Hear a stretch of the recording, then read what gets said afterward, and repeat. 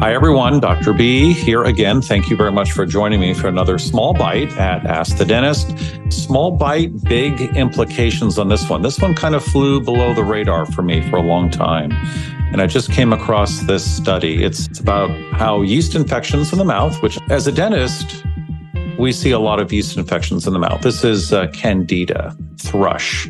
These are all different older terms that refer to a candida albicans infection of the mouth. And this is a yeast organism that is in our mouth. Everyone has it. It's part of the oral microbiome.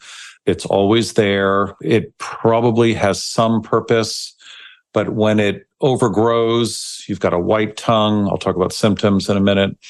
It smells bad. You've got a coated white tongue. You get little patches on the back of your throat. It can even be in the esophagus and the cheeks. And yeast infections in the mouth or candidiasis is pretty well identified in the mouth just by visual cues. But still, it's better to get tested for it. And I think you're going to want to get tested after you hear how it is connected to this oral systemic connection. What does it lead to in the body? So we'll talk about how to get rid of it, how to know you have it, and all of that. In my practice, I have measured and treated sleep issues for thousands of patients. And one of my easy and immediate recommendations for every one of these patients is to start taking a magnesium supplement. It is well understood that magnesium improves the chances of deeper and more restorative sleep. For me personally and for my family, Magnesium Breakthrough has helped me achieve better scores for deep and REM sleep. Magnesium Breakthrough has been a game changer for my wife and I, many family members. It literally possesses a hallowed spot in our vitamin and supplement drawer. At family get-togethers, we remind each other, do you have enough? Did you bring your Mag Breakthrough? No exaggeration. Most magnesium supplements contain 1 to 2 forms of magnesium. Magnesium Breakthrough contains all 7 forms of magnesium, like nature intended. Not including all forms makes no sense when efficacy is the desired result. Not surprisingly, in today's world, 75% of the population is magnesium deficient. And unfortunately, eating well can't solve this deficiency given today's farming practices. That's why getting all 7 forms of magnesium in Magnesium Breakthrough is the ultimate way to give your body all 7 forms in one supplement. Magnesium Breakthrough helps you sleep better. It also helps calm your mind and allows you to feel grounded and relaxed during the day, and especially before bed, preparing you for a good night's sleep. Getting the correct amount and versions of magnesium, as found in Magnesium Breakthrough, also helps improve digestion, supports muscle recovery, and supports healthy bone density and even tooth remineralization. So make sure you are not only taking magnesium, make sure you are getting all forms of magnesium, which ultimately is what our bodies need to function optimally. For an exclusive offer for my listeners, go to magbreakthrough.com/askthedentist. Do it now. Your body and brain will thank you. Again, that's magbreakthrough.com/askthedentist and use promo code AskTheDentist, all one word, during checkout to save 10%. Restorative sleep is perhaps the most important factor in living a life well lived. Don't let the quality of your magnesium supplement be anything less than the best it can be. Hi, Dr. B here with a new product discovery that I am very excited to be using now in my daily regimen. Probably the most undervalued aspect of oral health boils down to the health of our saliva. And hydration plays a huge role in our body's ability to produce saliva. The oral biofilm, which supports the oral microbiome, experiences dynamic cycles of de- and rehydration due to our choices of beverages, medications we are taking, and even to how we breathe. And for our saliva glands to produce enough saliva, about 1.5 liters a day, the body has to be adequately hydrated. After all, saliva is 99.5% water. Saliva also contains sodium, potassium, and magnesium, which activates the saliva and allows it to do its job, and that is to support the oral microbiome. This is why I add these exact minerals in a very specific ratio to my drinking water daily. And the best way I have found to accomplish this is by adding a packet of Element. Make sure your saliva is available to function at its best. Go to the link lmnt.com/askthedentist for a free gift and a chance to sample all of Element's flavor choices. Staying hydrated isn't just about body health or for athletes. It's also for anyone that wants to achieve long-lasting oral health and a healthy and vibrant smile. Again, the link to easy and optimal hydration is drinklmnt.com/askthedentist. Let me give you the punchline right now, and it's based on this study here out of Baylor College. A lot of good stuff coming out of Baylor Medical School in terms of studies. So I always get excited when it's from Baylor. However, this connects, I'll read you the title. It may mean nothing to you. Toll-like receptor 4 and CD11B expressed on microglia coordinate eradication of Candida albicans cerebral mycosis. What this study is saying is that there's a connection between this simple yeast infection in the mouth and Alzheimer's. That is the punchline. And again, I've talked before about P. gingivalis, the primary bug involved in gum disease, which is very prevalent, more prevalent than a yeast infection. And we've talked about its prevalence and how it's connected to, how it's causal, actually. Studies now are discussing a causal link between this infection that 70% of us have after age, I think it's 60, 45% of us have it after age 25, 30, actually after age 30. Pretty common disease. Most diseases in the mouth are very common, unfortunately. Tooth decay is the number one disease in the world. It's the most prevalent. But again, we've known about this for a while, that there's a connection between gum disease and Alzheimer's. But now there's this study talking about, and it's not just out of the blue. These researchers have been studying fungi and connections to how it alters or how it gets into other parts of the body. But now they're connecting the albican, let's just call it yeast, the yeast organism. It can cross the blood-brain barrier. It actually modifies the blood-brain barrier, which many things do. A lot of chemicals can do that. It can make it more porous. You've heard me say that fluoride passes the blood-brain barrier. That also creates inflammation in the brain. There are a lot of things involved in oral health that affect the brain, unfortunately. And let's add this to the list now. So the yeast cells get in there and then the body responds. I won't get into all the gory details. I'd rather get into the solution right away and what to look for, but all sorts of mechanisms described in the study. Candida albicans enters the brain, activates two separate mechanisms in brain cells that promote its clearance. The brain's trying to protect itself. And this is important for the understanding of Alzheimer's disease development. There's also there's a generation of an amyloid beta plaque. We know what that is. That's now a symptom or a sign that there is neurodegenerative diseases in the brain. And these toxic protein fragments from the amyloid precursor protein, they're considered to be at the center of the development of Alzheimer's disease. And when the brain sees fluoride or P. gingivalis, or now a yeast cell, it's laying down this amyloid plaque. How does it enter the brain? I talked a little bit about that. It produces an enzyme called aspartic. It's an aspartic protease. It's a SAPS, SAPS. And this breaks down the blood-brain barrier. Unfortunately, that happens, and it's not perfect. And this gives fungus the access to the brain when allowing it to cause damage and inflammation in the brain. They talk about how the fungus is effectively cleared from the brain. My point there is I don't want to get into the details. There's a candidialysin-mediated activation of the microglia. Those are the cells that protect the brain.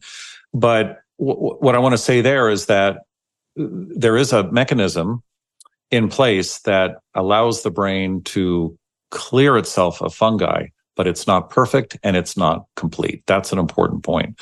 So really, you can't just rely on that. You really have to prevent the infection in the mouth so that the brain doesn't have to deal with this as imperfectly as it's able. So, okay. So just wanted to put this out. I will put a link in the show notes for the study. And by the way, the study is very complicated. It's very difficult to understand. I actually had to speak to a researcher about this just to clear some things up, some questions I had. But what you can do is when you see the study, just read the introduction, read the conclusion, and then type into Google, and you'll see all the reviews of this study.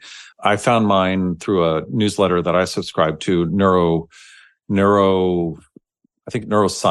And then I went right to the study. So type in something like, so you can get more of a breakdown and confirm that I'm telling you that this study exists. Perhaps if you're wondering, type in something like yeast infections causing Alzheimer's or C. albicans effect on the brain. And you'll get a host of reviews of this study. And by the way, this study was just published 2023, a few days ago.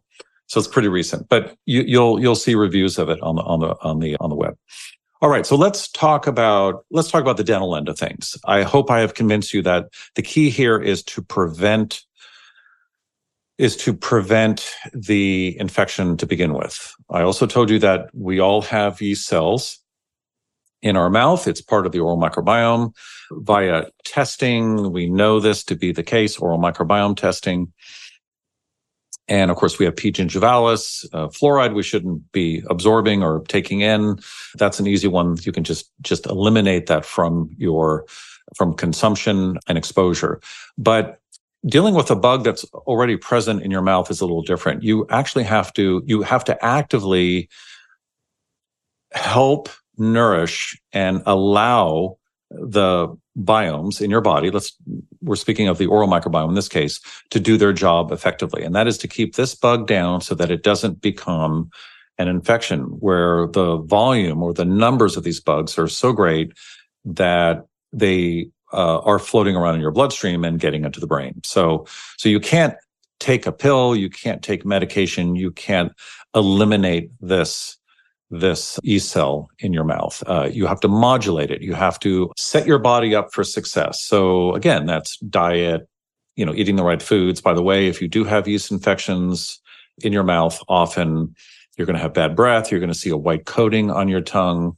You're going to have loss of taste, cotton-like feeling in the mouth, redness or soreness. It may even be difficult for you to eat certain foods because there'll be a little bit of discomfort. It's almost like a burn. It feels like a burn, like a pizza burn. White patches on the inner cheeks, tongue, roof of the mouth, even the throat. It gets down to the esophagus. That's something your dentist cannot see. You would need an endoscopy for that. But if it's in the mouth, it could be in the throat. So your dentist should refer you to an ENT for that camera down the throat, the endoscopy.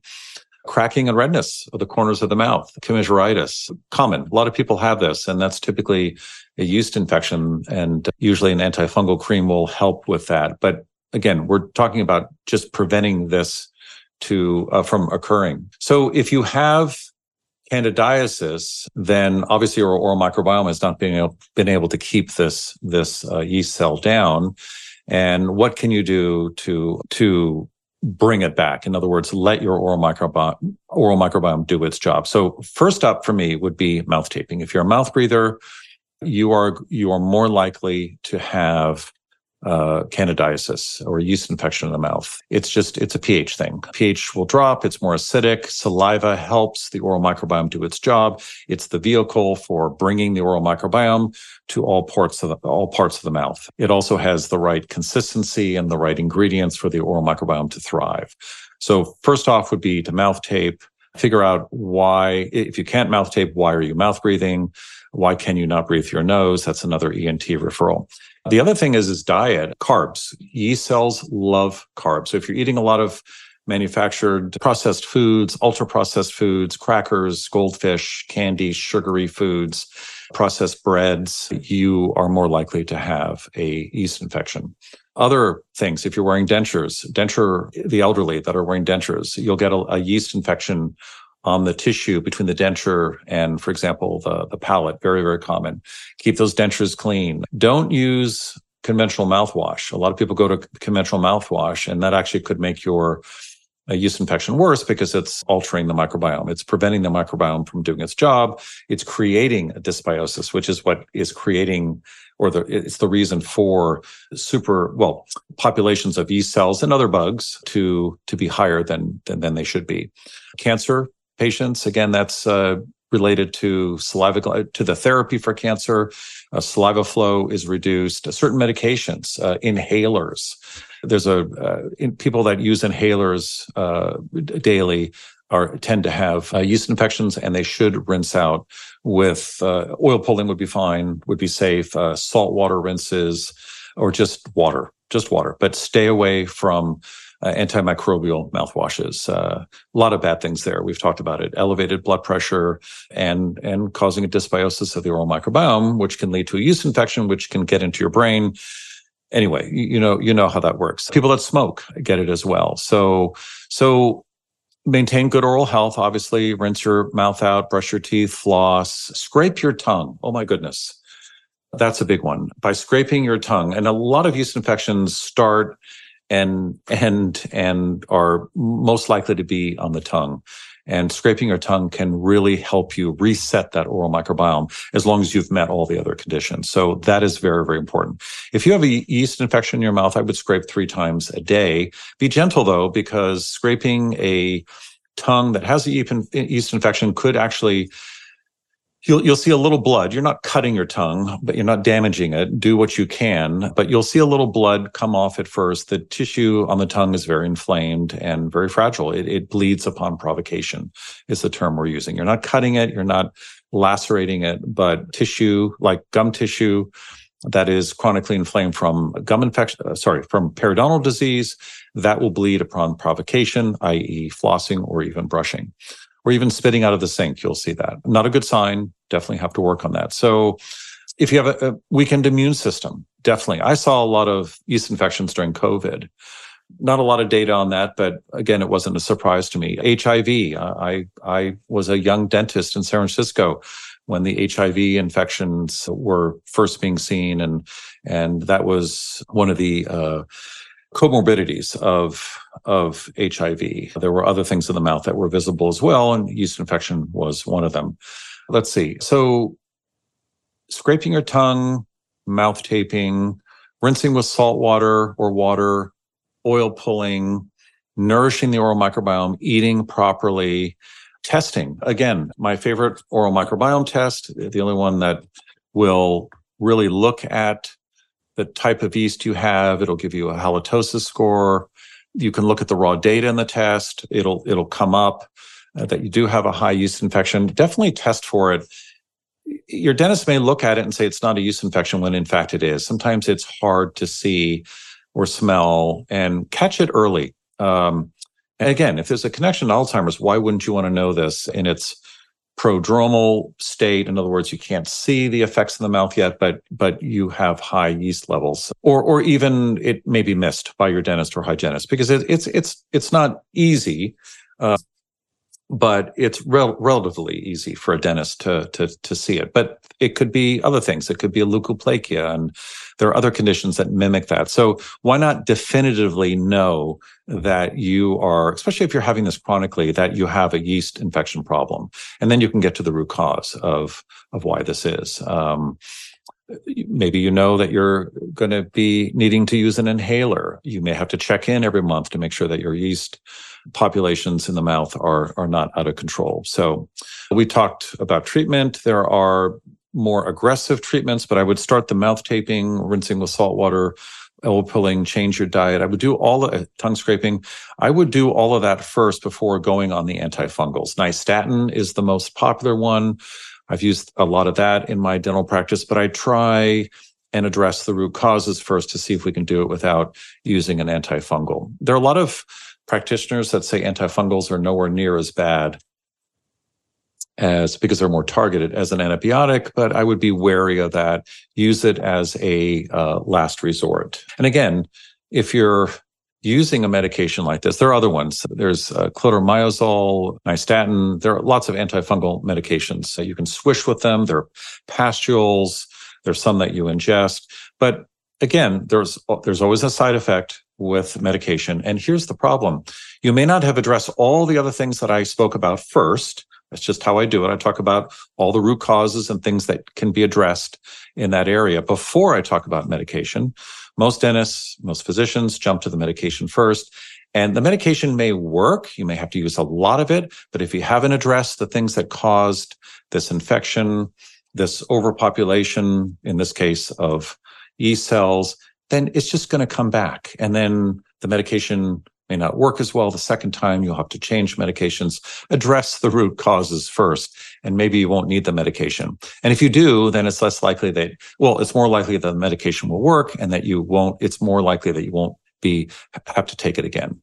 Okay, so we talked about that, mouth taping. Here's one thing that's and I use this, I recommend this often for many other conditions, even bad breath. But in this case, it really works.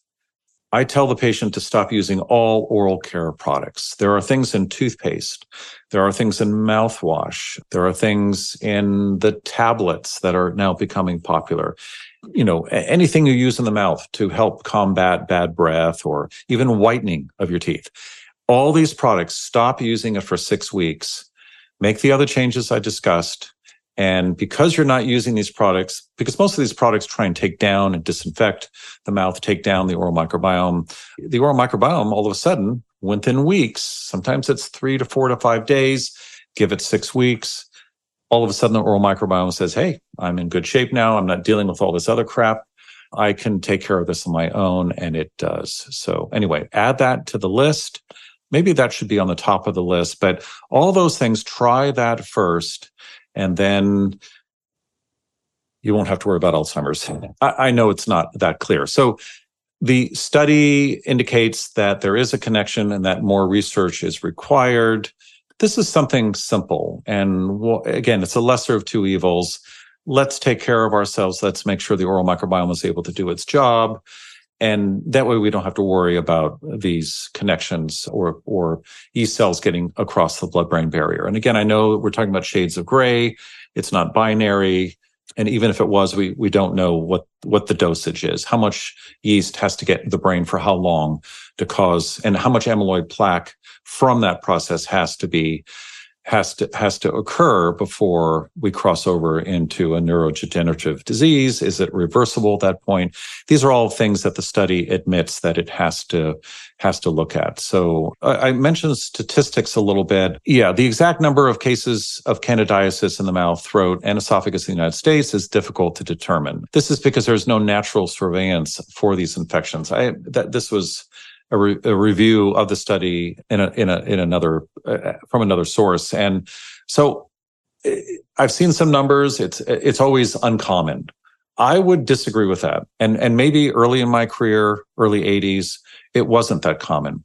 I would say in the last 15 years that. And maybe because mouth breathing has become more common, maybe meds have changed, maybe foods have gotten more processed. I mean, there are a lot of factors here at play, but I would say that it is a lot more common, especially in children, especially in the elderly, but very common actually in young millennials. I'm not using that term other than to describe age. I'm not in 20 to 35, 38, maybe 40-year-olds. That category has bumped up a lot. And I don't know the reason why. But again, here's something that happens in the mouth that is easy to prevent, that can lead to a neurodegenerative disease like Alzheimer's.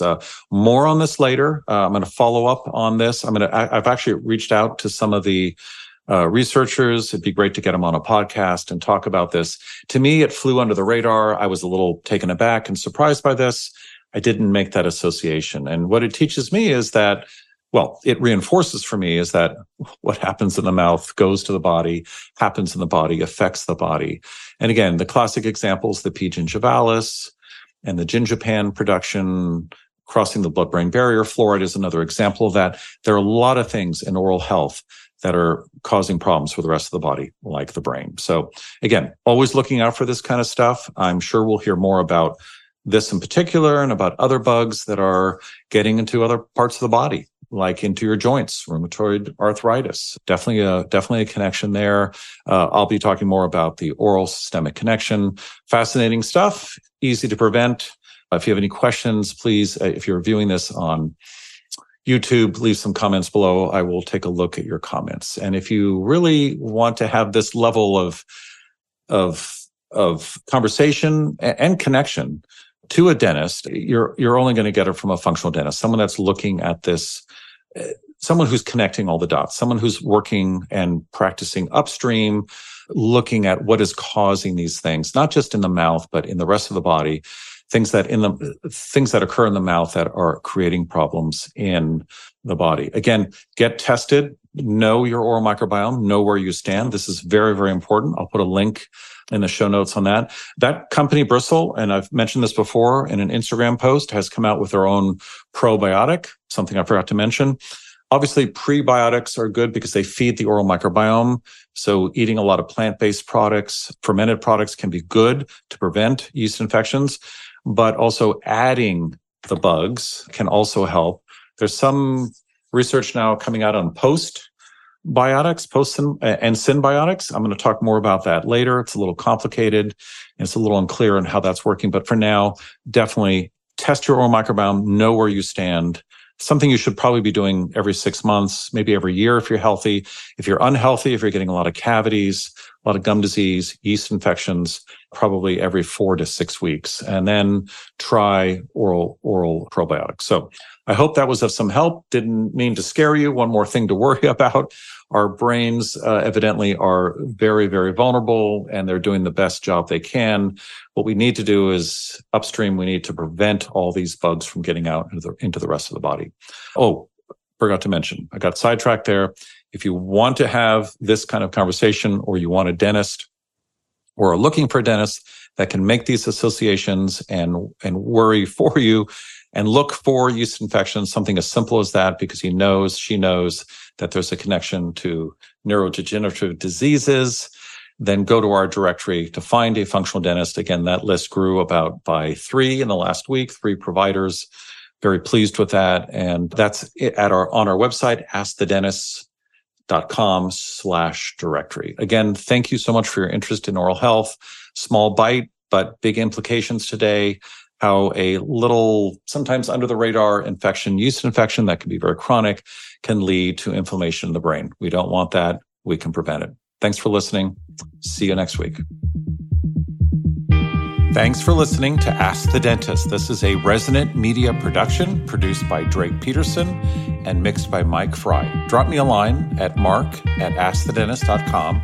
If you have any comments or suggestions, I'd love to hear them. And if you liked this episode, please leave us a review on your podcast app. Thanks for listening, and especially for taking an interest in oral health.